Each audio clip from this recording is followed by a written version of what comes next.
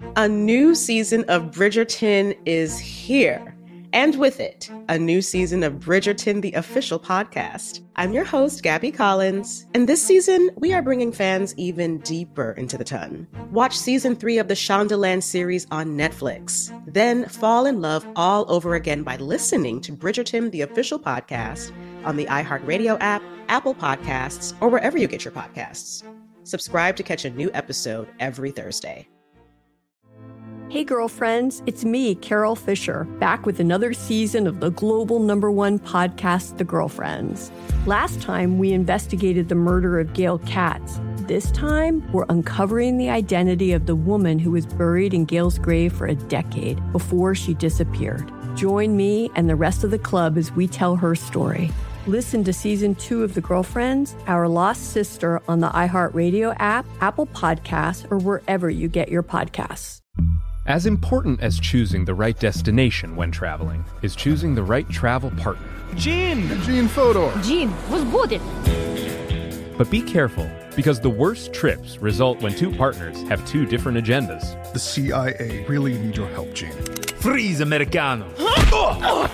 Gene, run! Listen to Fodor's Guide to Espionage on the iHeartRadio app, Apple Podcasts, or wherever you get your podcasts. The Black Effect presents Family Therapy, and I'm your host, Elliot Connie. Jay is the woman in this dynamic who is currently co-parenting 2 young boys with her former partner, David. David, he is a leader. He just don't want to leave me. But how do you lead a woman? How do you lead in a relationship? Like, what's the blueprint? David, you just asked the most important question. Listen to Family Therapy on the Black Effect Podcast Network, iHeartRadio app, Apple Podcasts, or wherever you get your podcasts.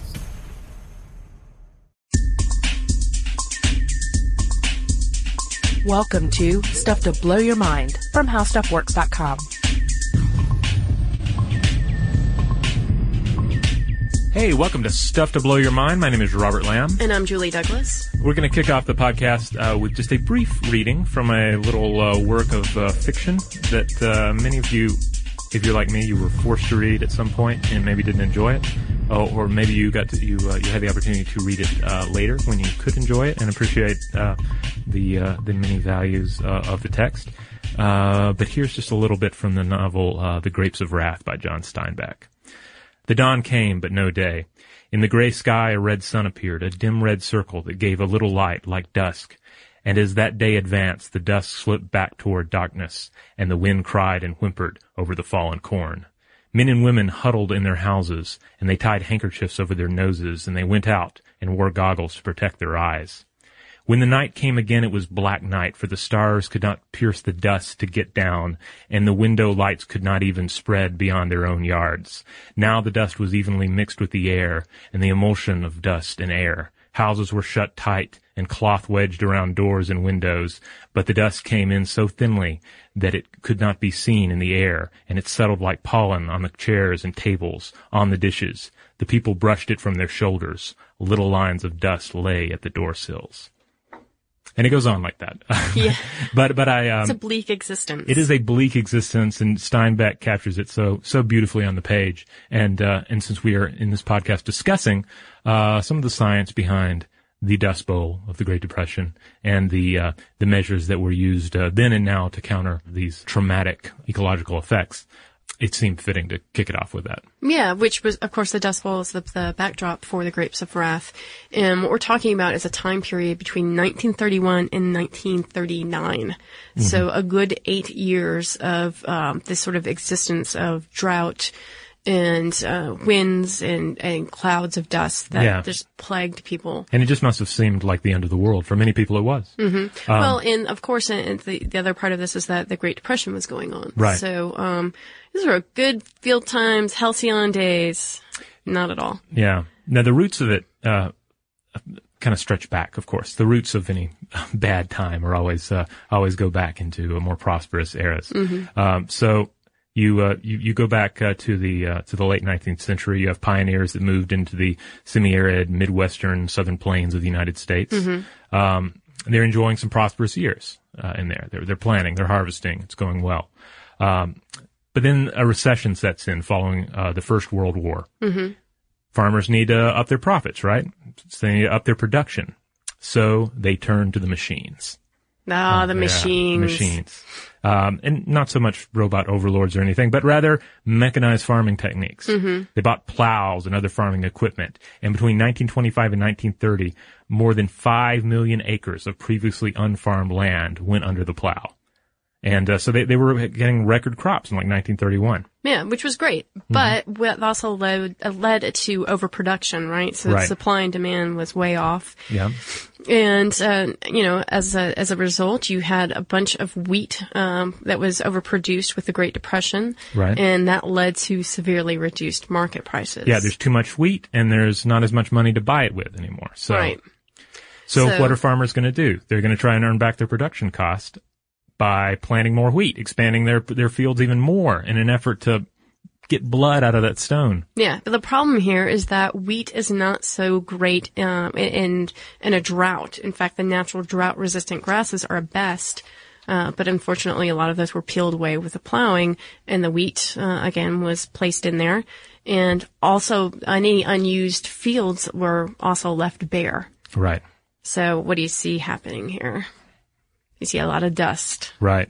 And plus, plow-based farming, it tills the soil. Mm-hmm. So the fertile topsoil that's so essential to anything growing out there, it gets, it's literally turned up into the wind. Mm-hmm. The wind, it's turned up by the plow, the wind catches it, and it blows away.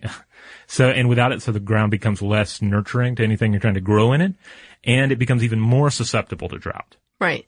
And then, of course, in 1932, what they saw happen, again, this began in 1931, but in 1932, that's really when the drought set in and the rain stopped. High temperatures, the sun's just baking everything. Yeah, in just 1 year, there were 14 dust storms reported. Of course, these were known as the black blizzards, and the number actually increased to nearly 40. Right, and you should. I'll make sure that I include some sort of a historic photograph on the blog post that accompanies this episode. But if you do just a Google image search for photos, Dust Bowl, you will see some of these just really apocalyptic looking images of just stuff right out of the Grapes of Wrath. These thin farmers and their families standing there, and on the horizon, just dark billowing dust clouds. Yeah, because we're talking about just by the end of 1934, right? Just a couple of years into this, 35 million acres of farmland ruined, and the topsoil covering 100 million acres blown away. Wow. Yeah.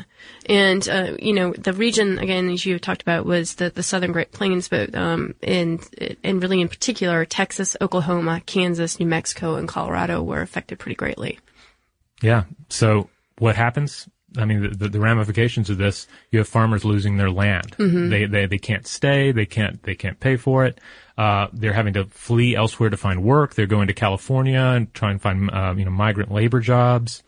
If you've ever heard the term Okie, that's what it's from. That's a pejorative term, referring to people who, you could have come from Kansas, but you might have been called an Okie after Oklahoma if you showed up in California, mainly because there were only so many jobs available in California. And of course, all the people coming in from the Great Plains really just made all the people in California pretty upset. Yeah, there's a lot of animosity between the native Californians and the foreign workers in their midst. Exacerbated again by the economic conditions. So what really fascinates me about all this is that, you have this ecological disaster that occurs due to in large part to mechanized agriculture. Humans remake their world in an attempt to better feed themselves and to better supply the standard of living they've become accustomed to. Mm-hmm. And in doing so, they almost create a desert in the middle of the United States. Luckily, people realized what was happening, and then they were like, well, let's fight this. Let's solve this problem before it gets any worse. Because it was already pretty bad. So it's interesting to look at some of the steps that they took to fight the Dust Bowl, to fix what had been broken. And that's what I think is so fascinating about this, because it really is this large-scale effort by the government to come in and try to reverse nature. Right. Well, actually, we shouldn't. The anti-nature, I suppose you could say. Well, to sort of take a more modern and futurist way of looking at it, it's kind of like when you look at examples of climate change and people looking at the way that humans have remade the climate of the planet and then trying to fix it, sometimes with crazy schemes that also tinker with the environment, like the idea of putting a whole bunch of mirrors in orbit, or essentially setting off volcanoes. I mean, there are a whole list of different crazy seed clouding, various geoengineering techniques that have been proposed over the years, where it comes off like the water in the tub is too cold, so let's add some hot, and then you can imagine a situation where the water in the tub is too hot, so let's add some cold. Eventually, does the tub overflow? I don't know. Yeah, when we talk about seed clouding, we're talking actually about munitions shot up into the air, particularly during or right before the Olympics in Beijing. Right. And they were doing that because they were trying to get actual rainfall to come down to clear some of the pollutants in that city. So that's what one of the things we're talking about when we're talking about engineering your environment. Right. Let's talk a little bit about how FDR, Franklin Delano Roosevelt, actually created something called the Shelter Belt Project. But of course, there were other steps that were taken on a more economic level. Various stuff with the New Deal, Civil Conservation Corps that came in to created all these new jobs, and people were going around planting trees and digging ditches and building reservoirs. But the part that really interested us were some of these things, such as the shelter belts, right? Which again, imagine the situation here. You've tinkered with the natural environment. You've taken the landscape and changed it into wheat fields. And your problem here is that wind is just sweeping across with all this dust. So you want to somehow break that wind. Right. No. Well, break it with trees, not with flatulence. Yeah. Yes, exactly. Yes. You want to break up the wind. You want to build a wall against the wind. And what is nature's wall against the wind? Trees. In many cases, it is trees. So the idea of these shelter belts is to plant rows of trees beside fields to slow the wind and reduce wind erosion. And of course, that wouldn't be the only thing. There was also this push for no-till farming, so that you're not taking your precious topsoil and turning it up and letting the wind take it. Then there's also strip cropping. There was another technique, which was you've seen pictures of this. I had seen pictures of this and didn't really realize what I was looking at till now. And this is where you have a strip of crops planted, and there's a strip of dirt, and some crops planted and a strip of dirt. And in an aerial view, especially, it's very beautiful. It's like, there's a pattern there across the fields. You've probably seen it if you've had any kind of flights across the states. But the idea here is you're going to use this section, and you're going to let this section of soil replenish itself. Right. And then the next year, the strips that are crops will be dirt, and the strips that are dirt will be crops. Shout out to Astepro for sponsoring this episode and providing us with free samples. Rob, as the local host with allergies here, they sent you some of their nasal spray to treat your allergies. What was your experience like? Yeah, that's right. I always wrestle with the pollen a bit when it rolls in during the spring, so they sent me the little nasal spray. I tried out the product, and yeah, it sure did help me get on top of my symptoms for the day. And it's so fast-acting, it was already kicking in before I left the house. Astepro is a first-of-its-kind nasal allergy spray. It's the fastest 24-hour over-the-counter allergy spray. It starts working in 30 minutes, while other allergy sprays take hours. Astepro is the first and only 24-hour steroid-free allergy spray. Astepro delivers full prescription-strength indoor and outdoor allergy relief from nasal congestion, runny and itchy nose, and sneezing. Get fast-acting nasal allergy symptom relief with Astepro. Go to asteproallergy.com for a discount so you can get Astepro and go today. ASTEPRO allergy.com. Astepro and go. Use as directed for relief of nasal congestion, runny nose, sneezing, and itchy nose due to allergies. A new season of Bridgerton is here. And with it, a new season of Bridgerton, the official podcast. I'm your host, Gabrielle Collins, and this season, we are bringing fans even deeper into the ton. Colin Bridgerton has returned from his travels abroad. Is betrothal written in the stars for the eligible bachelor? Meanwhile, the ton is reverberating with speculation of who holds Lady Whistledown's pen. We're discussing it all. I sit down with Nicola Coughlan, Luke Newton, Shonda Rhimes, and more to offer an exclusive peek behind the scenes of each episode of the new season. Watch season 3 of the Shondaland series on Netflix. Then, fall in love all over again by listening to Bridgerton, the official podcast, on the iHeartRadio app, Apple Podcasts, or wherever you get your podcasts. Subscribe to catch a new episode every Thursday. Hey, girlfriends, it's me, Carol Fisher. I'm so excited to tell you about the brand new series of The Girlfriends. In season 1, we told you about the murder of Gail Katz at the hands of my ex-boyfriend, Bob. At one point, a woman's torso washed up on Staten Island and was misidentified as Gail. She spent 9 years in Gail's grave, and then she just disappeared. It's almost like it's become this moral obligation to find her. And that's what we're going to do. Find this missing girlfriend and tell her story. With the help of some of your favorite girlfriends from season 1, like my producer, Anna. Oh my God. My friend, Dr. Mindy Shapiro. Hi, it's Dr. Shapiro, and I'd like to speak with the deputy medical examiner. And of course, Gail's sister, Elaine Katz. Having no closure, it kills you. Join us as we try to solve a 35-year-old cold case. It's not going to be easy, but it's going to be one hell of a ride. What? I can't believe this. Listen to season 2 of The Girlfriends, Our Lost Sister on the iHeartRadio app, Apple Podcasts, or wherever you get your podcasts. If you want to level up your marketing and business knowledge, then look no further than the Marketing School podcast hosted by Neil Patel and yours truly, Eric Su. It is the #1 marketing podcast in the United States and number 15 on business in the United States.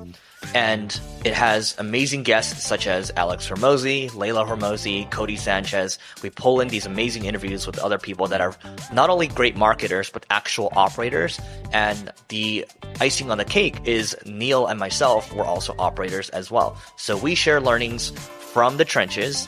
We share secrets that we otherwise wouldn't be sharing with other people. And we also share other advantages that will help you get ahead of your competition.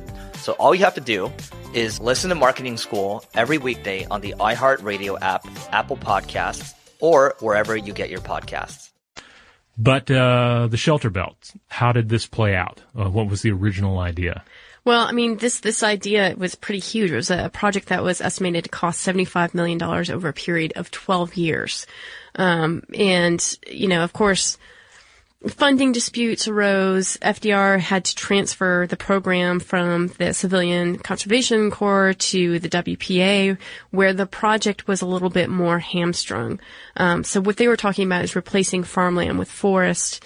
And that, of course, did not go over well with all the farmers. Right. Yeah, they were talking about forest-like structures that mimic natural conditions, basically walls made out of forest. Mm-hmm. And then, yeah, this side argues about it. This side brings up some concerns. And the finished product is somewhat diminished from the original design. Yeah, and in fact, you know, on a lot of the land that was supposed to be used kind of got attenuated to the point where, you know, some of the original plan was like halved the amount of land that was actually able to be planted.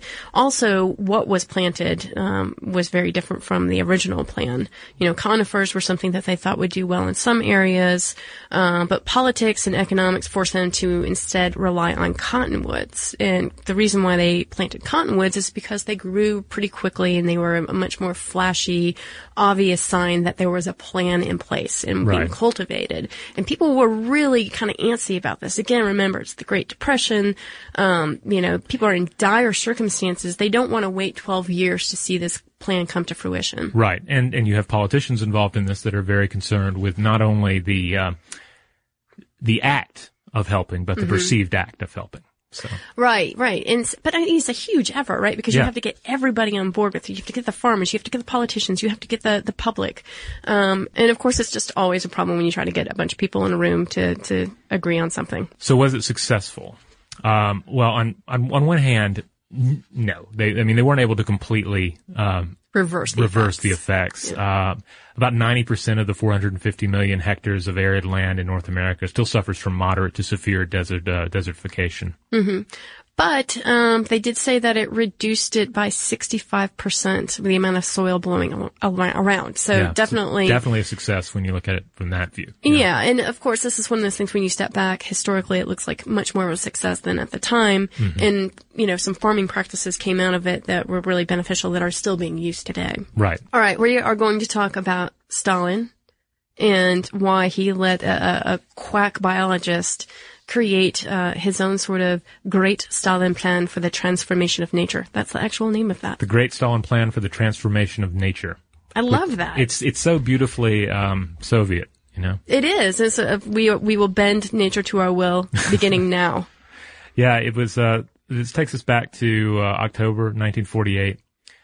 Soviet government announces that what was actually the world's first state-centered program to reverse human-induced climate change. They were going to construct 5.7 million hectares of forest in the Russian south.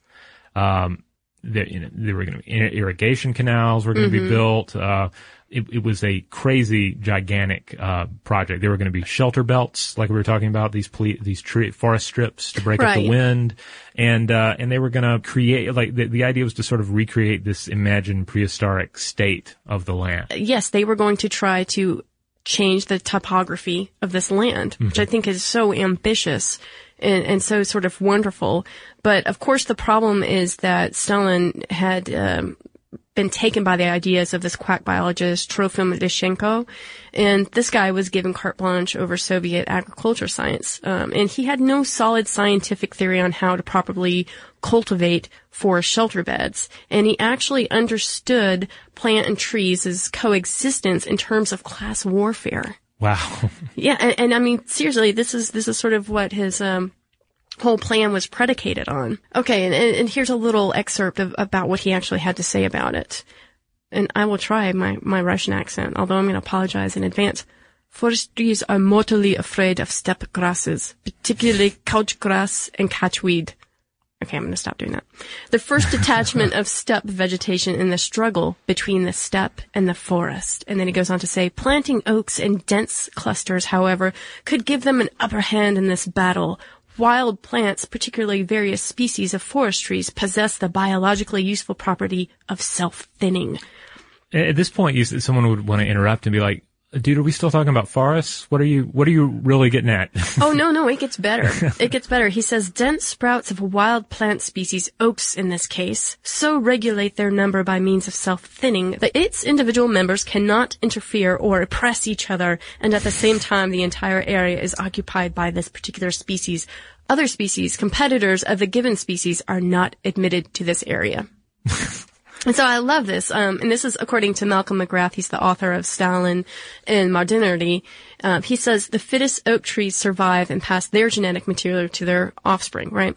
While the less fit trees do not survive or reproduce. Lyshenko's suggestion that oak trees band together and regulate their own growth so as not to oppress or interfere with each other violated this most basic notion of Darwin's theory. Lyshenko had a misunderstanding, basically, of genetics and biology, and he couldn't help, really, to anthropomorphize vegetation and imbue it with human traits. Like, I can't help but imagine him, like, throwing a meeting together at work and doing this thing where, like, the proper trees to be planted will be the ones that do not steal other people's lunch from the refrigerator. And, we're just taking out some of the kind of personal vendetta. Yeah. And those shrubs, how they hate those trees and those trees hate those shrubs. But this was kind of a big deal because this was a huge project. Right. And in fact, in celebration of the plan, they had symphonies and stories were written, and a painting showed Stalin unfurling maps of his agriculture schemes. Yeah. But as so often happens with schemes that are so attached to an individual, the individual dies, Stalin ends up dying, and then it kind of falls apart. A new season of Bridgerton is here. And with it, a new season of Bridgerton, the official podcast. I'm your host, Gabrielle Collins, and this season, we are bringing fans even deeper into the ton. Colin Bridgerton has returned from his travels abroad. Is betrothal written in the stars for the eligible bachelor? Meanwhile, the ton is reverberating with speculation of who holds Lady Whistledown's pen. We're discussing it all. I sit down with Nicola Coughlan, Luke Newton, Shonda Rhimes, and more to offer an exclusive peek behind the scenes of each episode of the new season. Watch season 3 of the Shondaland series on Netflix. Then, fall in love all over again by listening to Bridgerton, the official podcast, on the iHeartRadio app, Apple Podcasts, or wherever you get your podcasts. Subscribe to catch a new episode every Thursday. Hey girlfriends, it's me, Carol Fisher. I'm so excited to tell you about the brand new series of The Girlfriends. In season 1, we told you about the murder of Gail Katz at the hands of my ex-boyfriend Bob. At one point, a woman's torso washed up on Staten Island and was misidentified as Gail. She spent 9 years in Gail's grave, and then she just disappeared. It's almost like it's become this moral obligation to find her. And that's what we're going to do. Find this missing girlfriend and tell her story. With the help of some of your favorite girlfriends from season 1, like my producer, Anna. Oh my God. My friend, Dr. Mindy Shapiro. Hi, it's Dr. Shapiro, and I'd like to speak with the Deputy Medical Examiner. And of course, Gail's sister, Elaine Katz. Having no closure, it kills you. Join us as we try to solve a 35-year-old cold case. It's not going to be easy, but it's going to be one hell of a ride. What? I can't believe this. Listen to season 2 of The Girlfriends, Our Lost Sister on the iHeartRadio app, Apple Podcasts, or wherever you get your podcasts.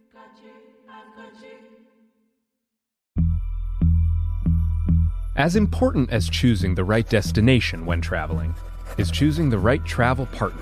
Gene! Eugene Fodor. Gene, was будет? Much of the joy you will find on the road comes from the person you share it with. So you write the books, Gene, and Vlastar runs the business.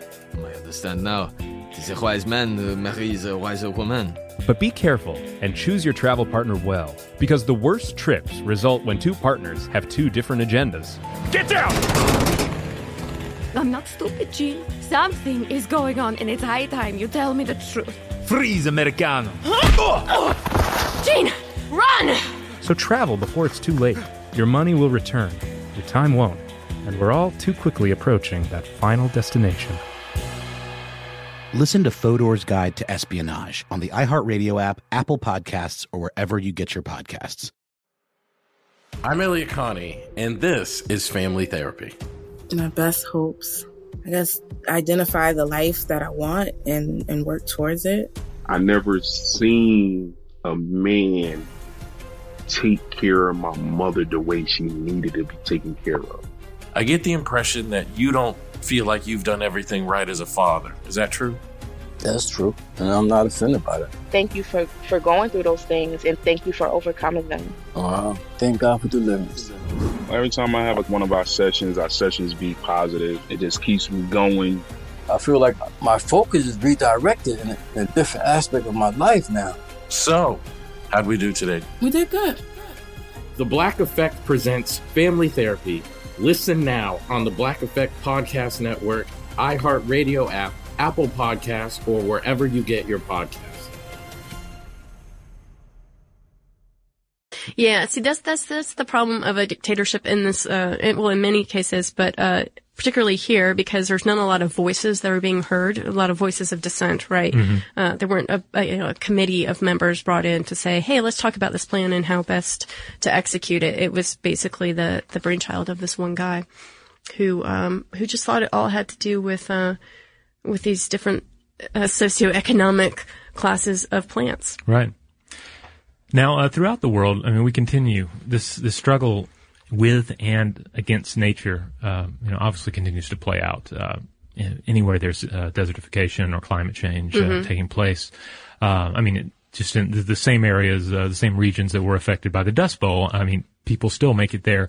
It's still their job and their passion to figure out how best to balance agricultural practices and the natural environment. Mm-hmm. And then in other areas, for instance, there's the Green Wall Sahara Initiative, which called for the planting of 300 million trees on 3 million hectares of land stretching across the African continent. And the whole idea here is, of course, to keep the Sahara from advancing, to keep desertification from taking hold in crucial land areas. Right. And then in China, there's likewise this green wall project there to prevent the Gobi Desert from expanding. And so that they've been projecting this 2,800-mile stretch that goes from outer Beijing through inner Mongolia. And this is, again, a forest belt. Right, a forest belt to serve as that natural wall against the winds and the desert that it carries. And this is actually the dust that's carried over is called the Yellow Dragon. And each spring, the dust from those northern deserts is swept up, and it just whips eastward, blasting to Beijing. And in fact, in the Sierra Nevadas in California, they've found evidence of that dust from China, spreading over to the United States and actually changing. They think there's some somewhat definitive results coming back from studies now, actually changing the climate there in the Sierra Nevada. Wow. Yeah. So these dust storms, they can pose quite the problem. For human civilization, right? And for agricultural practices, especially. Yeah, and in a lot of cases, this is a life or death matter, right? Right. And trying to control it just sort of makes sense. I mean, it's unfortunate that there are ways that we have sort of screwed up the land. Right. Man has, and then of course there's obvious weather patterns that we can't do anything about. But as much as we can go in and ameliorate this, the better. And it actually gives me hope for terraforming in the future sometime. Yeah. If we know what we're doing, when we go into these foreign worlds and attempt to recreate Earth-like conditions, we'll have a better understanding of what Earth-like conditions actually are. Right. I think the more manipulation we can, do here on Earth, positive manipulation, the better our chances are at understanding other atmospheres and environments and sort of adapting to them. Yeah, I think so. We talk about the Dyson Sphere, we talk about all these other sort of what seem like pie-in-the-sky projects in the future, but really, this is sort of like where the rubber meets the road in terms of trying to carry that out at a different level. Yeah, and I think it's one of the things that makes the Dust Bowl so fascinating, and FDR's and the U.S. government's approach to dealing with it. It serves as an interesting model and an interesting example. Well, all right, let's ask the robot to bring us some mail. All right, thank you. Let's see what we have here. We heard from a listener by the name of Cole. Sorry, the email confused me. They're Inc. in the email, and then they're Cole at the bottom. Cole points out that HSW, we were talking about saying HSW here at work instead of How Stuff Works. Right. And he says HSW has 5 syllables because the W has 3 syllables. How Stuff Works has 3 syllables total. So just clarifying there, because I think I might have said something about how it has the same number of syllables if you actually speak the abbreviation. But yeah, you're actually using more syllables. So HSW, How Stuff Works. I still think that it's still more economic to use the HSW. HSW, that's 5. How Stuff Works, that's 3. I don't know. You break it down into syllables. HSW is just silly, but yeah, but I'm not going to draw out the W. Yeah, see how fast I'm saying it? W.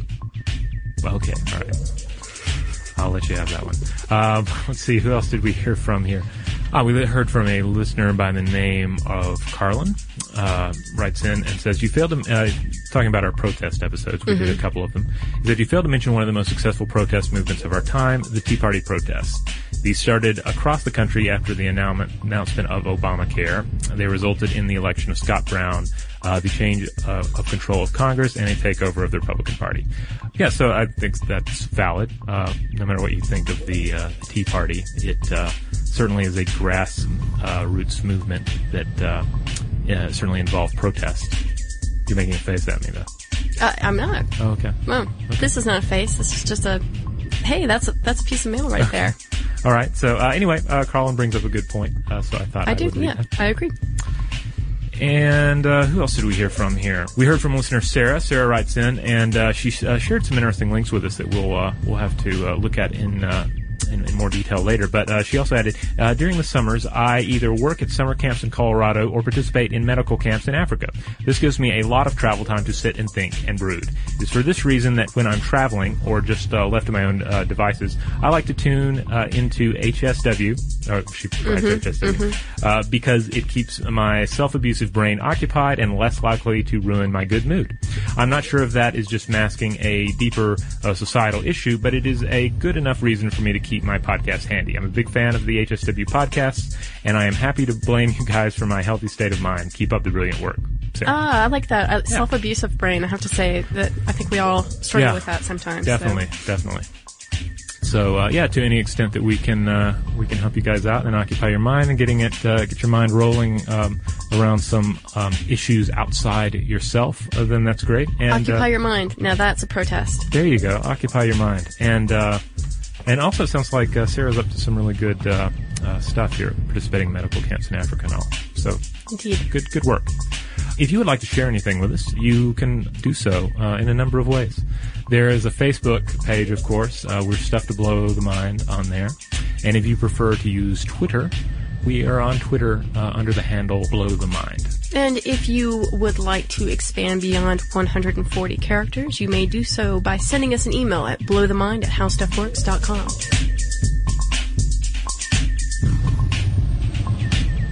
Be sure to check out our new video podcast, Stuff from the Future. Join How Stuff Works staff as we explore the most promising and perplexing possibilities of tomorrow. Today's episode is brought to you by Visible. The future of wireless is here, and it's transparent. Switch to Visible, the wireless company that makes wireless visible. Get a one-line plan with unlimited 5G data powered by Verizon, just $25 a month, every month, taxes and fees included. No hidden fees, no surprises, no, really. What are you waiting for? Get with the times and switch to Visible at Visible.com. Monthly rate on the Visible plan for data management practices and additional terms, visit Visible.com. A new season of Bridgerton is here. And with it, a new season of Bridgerton, the official podcast. I'm your host, Gabby Collins, and this season, we are bringing fans even deeper into the ton. Watch season 3 of the Shondaland series on Netflix. Then fall in love all over again by listening to Bridgerton, the official podcast, on the iHeartRadio app, Apple Podcasts, or wherever you get your podcasts. Subscribe to catch a new episode every Thursday. Hey girlfriends, it's me, Carol Fisher, back with another season of the global #1 podcast, The Girlfriends. Last time, we investigated the murder of Gail Katz. This time, we're uncovering the identity of the woman who was buried in Gail's grave for a decade before she disappeared. Join me and the rest of the club as we tell her story. Listen to Season 2 of The Girlfriends, Our Lost Sister on the iHeartRadio app, Apple Podcasts, or wherever you get your podcasts. As important as choosing the right destination when traveling is choosing the right travel partner. Gene Fodor. Gene, was good. But be careful, because the worst trips result when two partners have two different agendas. The CIA really need your help, Gene. Freeze, Americano. Gene, run! Listen to Fodor's Guide to Espionage on the iHeartRadio app, Apple Podcasts, or wherever you get your podcasts.